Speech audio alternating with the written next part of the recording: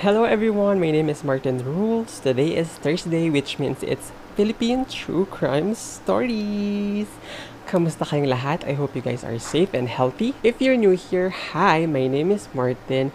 I make videos every Thursday ng true crime story na nangyari sa Pilipinas while I do my makeup. So if you're interested sa mystery, crime, and makeup, I suggest you hit that subscribe button and join the true crime family. Also, don't forget to click that bell button para ma-update kayo pag meron tayong bagong uploads. And kung meron kayong question about sa episode natin today and sa makeup na ina-apply ko, don't hesitate to DM me on Instagram and sasagutin ko lahat ng questions nyo. Last week, we talked about the shocking murder case of Nida Blanca, and today we are going to talk about another murder case. Actually, itong topic na to or episode na to is very fitting nung last week's episode kasi last month is Pride Month kaso mas nauna kong na-research yung kay Nida Blanca and then napanghinaan ako ng loob na ipagpatuloy ito, oo. Pero sabi ko, dead ma, dahil everyday is Pride and everyday is a celebration of our individuality. So, pag-uusapan natin ito today and ang ating topic is Jennifer Laudes murder case and kung bakit imperialismo ang nasa likod ng kanyang pagkamatay. I think it's rude for me if I'm not going to discuss Soji and Pride on this episode and I believe then na we have to take the space and use our platforms to educate other people, di ba? So, himahimayin natin tong Soji or sexual orientation, gender identity, and expression. And lahat tayo meron ito. And gusto ko lang i-clear na hindi lang yung mga nasa LGBTQIA+ community ang meron ito. As in lahat tayo. SO muna tayo or sexual orientation. Ang sexual orientation, ito is kung saan ka sexually attracted or saan ka nalilibugan in Tagalog. So we have heterosexual or straight. Sila yung na-attract sa opposite gender. For example, ako ay male, na-attract ako sa female. And kung ako naman ay female, na-attract ako sa male. Next is bisexual or often referred as bi. Sila naman ay na-attract sa both genders, babae, lalaki, carry bells. Next is pansexual or sometimes called as omnisexual. Sila naman ay attracted to all gender and mas inclusive sila compared sa bisexual kasi nga lahat ng gender. And lastly, we have homosexual. Sila ay attracted sa same gender. For example, ako lalaki, attracted ako sa kapwa ko lalaki. And kapag babae ako, attracted ako sa kapwa ko babae. Okay, let's move on and magtungo naman tayo sa GI or gender identity. This one is how you identify yourself regardless sa given or assigned sex at birth. May assumption kasi na yung ating assigned sex and gender identity ay iisa. For example, kapag pinanganak kang lalaki, you are expected to be tough. And kapag pinanganak ka namang babae, you are expected to be gentle. Again, napaka-heteronormative ng thinking na to, and it has to be abolished dahil ang gender identity ay more complex than that. So, some of the types of gender identity are transgender, cisgender, gender fluid, and more. Lastly, E, expression or gender expression. Ito naman is how you express yourself, kung paano ka manamit, kung paano ka magsalita, kung paano ka gumalaw o kumilos. And to marry these three, kailangan mo lang isipin ay ganito. So, unang-una, isipin nyo si sexual orientation, siya yung container. And pangalawa, si gender identity, siya yung laman or content ng container. And then pangatlo, si gender expression, siya yung decoration ng container. So you have eleganza, extravaganza kind of container. Yes. Actually, mas malawak pa yung saklaw ng Soji. Pero for now, yun muna yung i-discuss natin. And let's move on and have a quick discussion about Pride naman. So this year marks the 50th anniversary of Pride Month or Pride March na annually sineselebrate ng LGBTQIA+ community. By the way, yung initials, ang meaning ng initials ng LGBTQIA ay lesbian, gay, bisexual, transgender, queer, intersex, and asexual. And yung plus, is marami pa siyang sakop dahil napakalawak talaga. Anyway, yung first Pride March nangyari sa New York noong June 28, 1970, 1 year after nangyari yung riot sa Stonewall. Kasi same day before that year, June 28, 1969, nagkaroon ng uprising between the police and the LGBTQ plus community. Well, at that time, hindi pa coined yung term na LGBTQ until 1988 nung ginamit ng isang activist yung initials. So, yung mga gay icons talaga na nag-push ng visibility ng community and nag-start ng riot sa Stonewall ay sila Stormy DeLavery, Marsha P. Johnson, and Sylvia Rivera. Dahil nung panahon na yon, ang pagiging lesbian, gay, bisexual, and transgender ay illegal and pagiging kasalanan. That's why my community started the peaceful protest para sa equal rights dahil sobra talaga yung discrimination. And it often result of my people getting killed because of hate. And 50 years na yung nakalipas, still we are being demonized and treated as a laughing stock and treated na parang sakit sa society. And personally, I think to combat these homophobic traits na talagang embedded na sa history natin against the LGBTQ community, ay dapat ituro ito sa school. Kasi I believe people fear what they don't know or what they don't understand.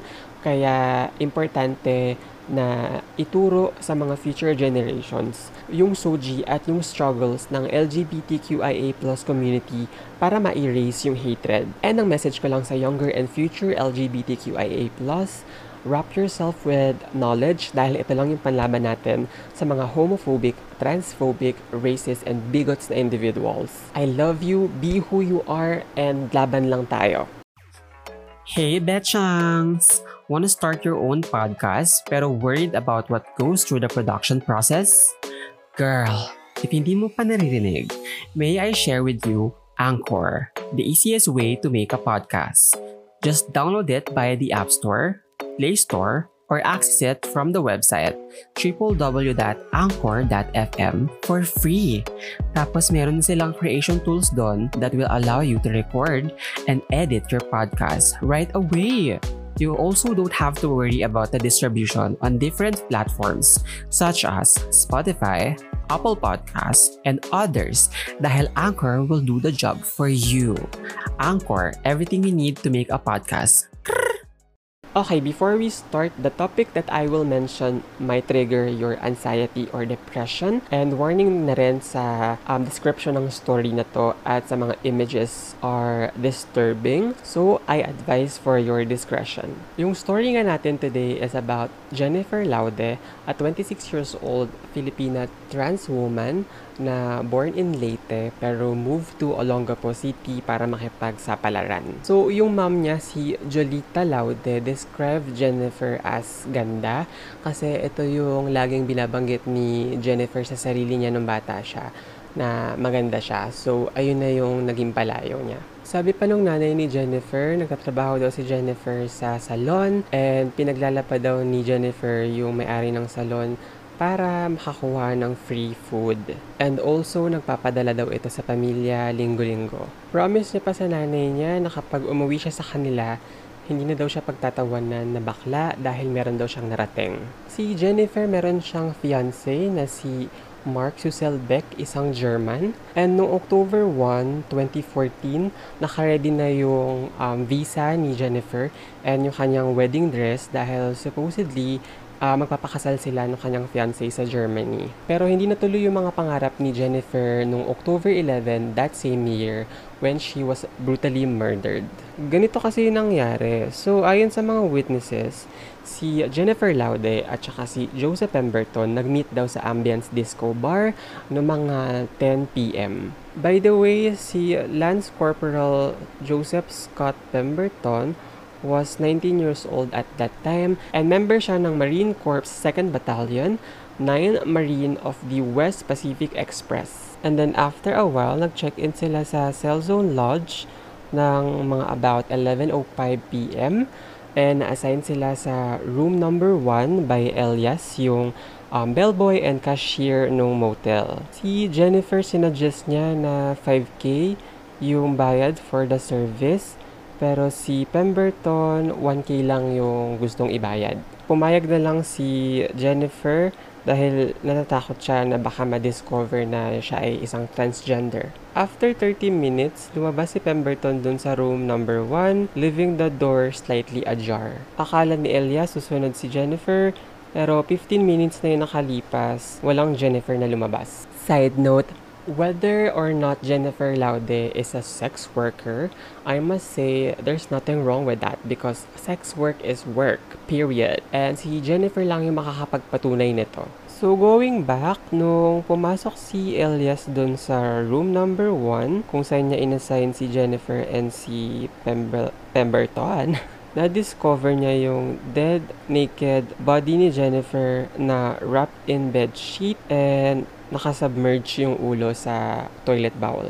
I'm showing you the photo kasi gusto kong i-instill sa mga utak nyo, lalo na sa mga homophobics, na ito yung nadudulot ng hate. Ayon sa medical legal, it shows that si Jennifer died from asphyxia due to strangulation and drowning. Meanwhile, nung bumalik si Pemberton sa Navy ship nila, kinuusap niya yung friend niya about sa nangyari. And ang sabi niya, galit daw siya because it had a dick. Wow. It? The level of disrespect. Then he choked it from behind and ang sabi niya pa, and I quote, "I think I killed a he/she." End quote. Another side note, why would you kill someone just because they're different? The fuck? People fear what they don't understand talaga, no? And ano naman kung hindi niya dinisclose yung gender niya? Ibig sabihin ba nun, papatayin mo na siya agad? Girl. Also, may nakita ako mga comments noon na saying Jennifer Laude deserves it kasi bakla siya and lalaki siya, pumapatol siya sa kapwa niya lalaki. Fuck you. Nakakadiri kayo dahil you are siding with the oppressor. You have to understand na maraming transgender people na nagbebenta ng laman dahil walang tumatanggap sa kanila ng trabaho. Or kung meron man, binabato naman sila ng sobrang daming diskriminasyon. And again, it all boils down dahil hindi ginagawa ng gobyerno ang trabaho nila. Hindi nila pinoprotektahan ng mga transgender or other minorities. And imbes na kung ano-ano yung mga batas na pinagpapapasan nyo, ipasan nyo yung SOGI Equality Bill. Pota kayo. Napatalak na naman ang atin nyo. Diyos ko, ito na nga. So, going back, yung Kama Sutra condom wrapper na nasamsam dun sa may bathroom kung saan nakita yung katawan ni Jennifer Laude, napunta ito sa mga kamay ng NCIS or American authorities, pero hindi ng authorities natin.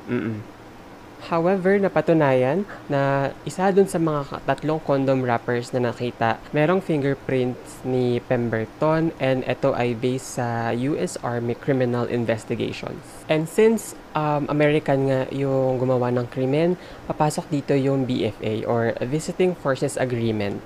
And isa sa mga agreement nakasaad doon na it allows US government to retain jurisdiction over the US military personnel accused of committing crimes in the Philippines. Meaning, sila yung bahalang humatol sa sarili nilang citizen kahit na gumawa ito ng krimen sa Pilipinas. Pero unless the crime are particularly important in the Philippines under BFA, the local court have 1 year to complete any legal proceedings. Hi, I'm from the future. So, discuss lang natin yung imperialism dahil I think and I believe meron itong malaking relationship or kinalaman sa death ni Jennifer Laude. So, mabilisan lang, yung imperialism, nag-ugat pa to sa napakatagal at napakalalim na kasaysayan. And ang ideology ng imperialism ay ang pag-expand ng kapangyarihan ng isang power country to rule over some other foreign nations. Now, you might think that, isn't that colonialism? Itong dalawang to works hand in hand together dahil ang colonialism ay ang pag-set up ng isang colonial country which is America ng kanilang political and economic system sa bansa kung saan sila magsisettle which is the Philippines. Just think of it as colonialism as a practice and imperialism is the idea driving the practice. Ginawa ito ng mga Westerners dahil, of course, para mag-benefit ang kanilang mother country. Dahil kapag marami kang nasasakupan and yung bansang sinakop mo works for you, you'll be rich and powerful country. And babalik tayo sa Philippine history natin, no, when the Americans colonized us. Kasi yung educational system that they introduced had to correspond to the political and economic of American conquest. Meaning, nang ma-mass produce tayo ng mga tao to work for them. Unang-unang example na lang is mga nurses. They teach us their ways as if they are our masters, shaping our culture by poisoning our ideologies. And mapapaisip ka rin talaga, no, kung independent country na ba talaga tayo. And then papasok dito yung Philippine-American friendship or relationship dahil may presence ng American Navy ship dun sa may Subic. And that's why Jennifer meets her demise dahil dito sa American imperialism dito sa bansang Pilipinas. Okay, bago tayo magpatuloy, gusto ko muna kayong tanungin mga kabetsyang, do you ever wonder how I create my podcast? Gusto nyo bang magsimula na rin ng sarili ninyong show at i-conquer ang podcasting world pero worried kayo sa recording, editing at iba pang masasamang elemento na maaaring pumigil sa vibe ninyo? Well, worry no more honey dahil sobrang easy na mag-start ng podcast ngayon using Anchor. Libre lang sa Zai. At sa mismong app, you can already record and edit your podcast. And publish it on various platforms such as Spotify, Apple Podcasts, at marami pang iba. As your detective, I can attest to the fact that Anchor is guilty for being the easiest way to make a podcast. So download it now on App Store, Play Store, or access it via the website www.anchor.fm for free.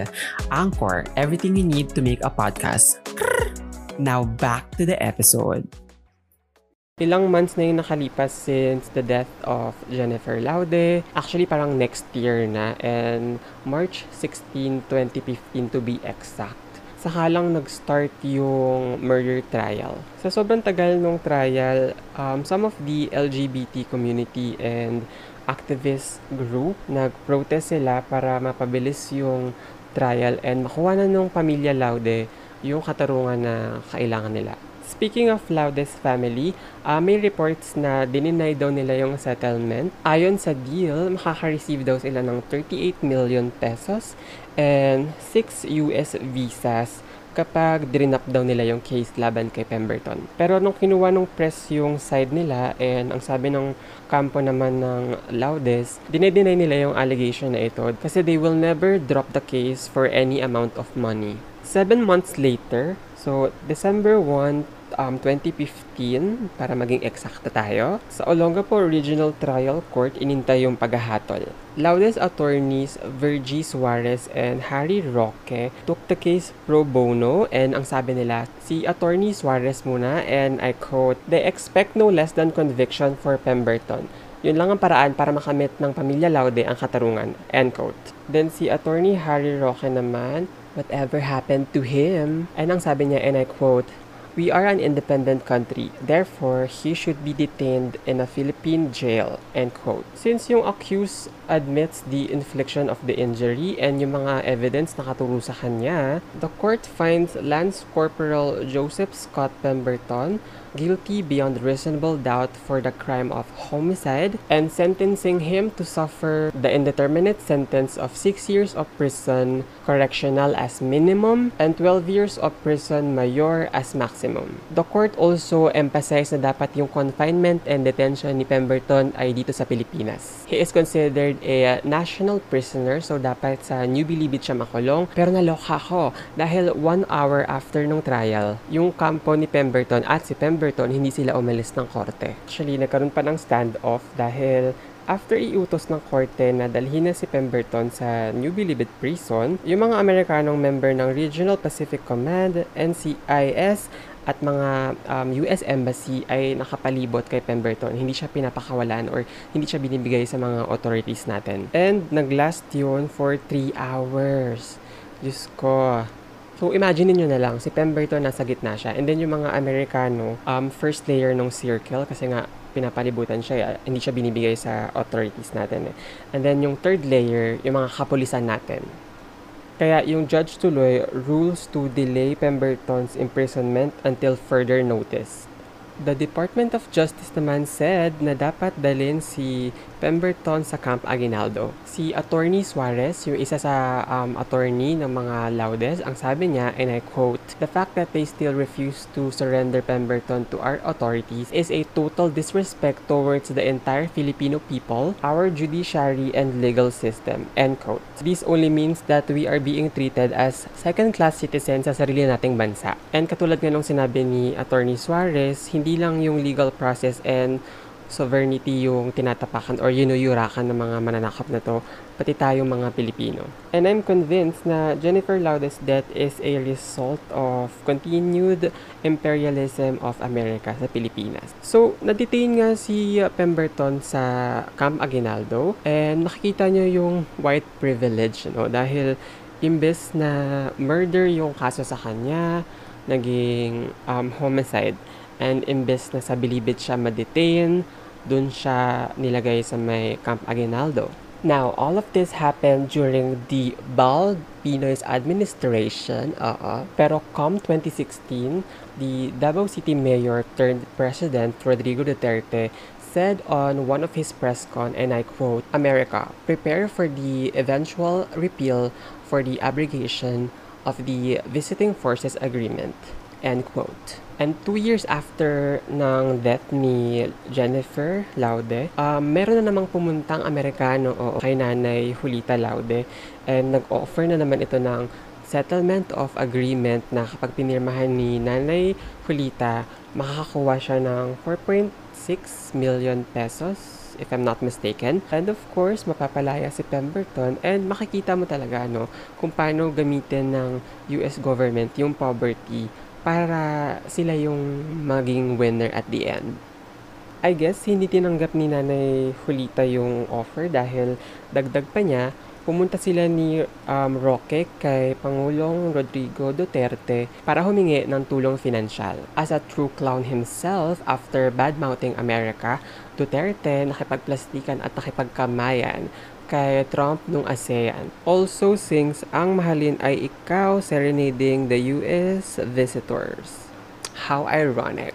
Fast forward to this year, February 11, 2020 to be exact, Duterte terminates BFA or Visiting Forces Agreement. And ang funny dahil ang nag-trigger nito ay si Bato, former PNP chief, aka Crying Senator, aka architect of Duterte's Bloody War on Drugs campaign, aka sana ganito na lang lagi dahil sa kanyang cancellation ng visa. Duterte said, and I quote, "I'm warning you, pag hindi nyo ginawa ang correction dyan, I will terminate the basis of BFA." End quote. Today, I believe si Pemberton andun pa rin sa kanyang golden cage, aka doon sa may Camp Aguinaldo, kung saan may sariling kusina at sariling aircon. Pero ngayong na-terminate na yung BFA, Laude's family legal counsel, attorney Harry Roque said, and I quote, "The BFA has finally been terminated. I hope that he will be finally moved to Muntinlupa, where he belongs, together with the Ampatuan and other killers." End quote.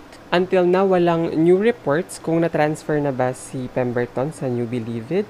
And it prolongs the agony of the victim's family because the accused gets special treatment under the US custody doon sa may Camp Aguinaldo. The Court of Appeals upholds 10-year jail time kay Pemberton and he owes the Laude family of 4.32 million pesos for the civil indemnity and moral exemplary damages. So that's it, my friends. The sad story of Jennifer Laude and the story of American imperialism and neo-colony country like the Philippines. I hope meron kayo natutunan just like I do.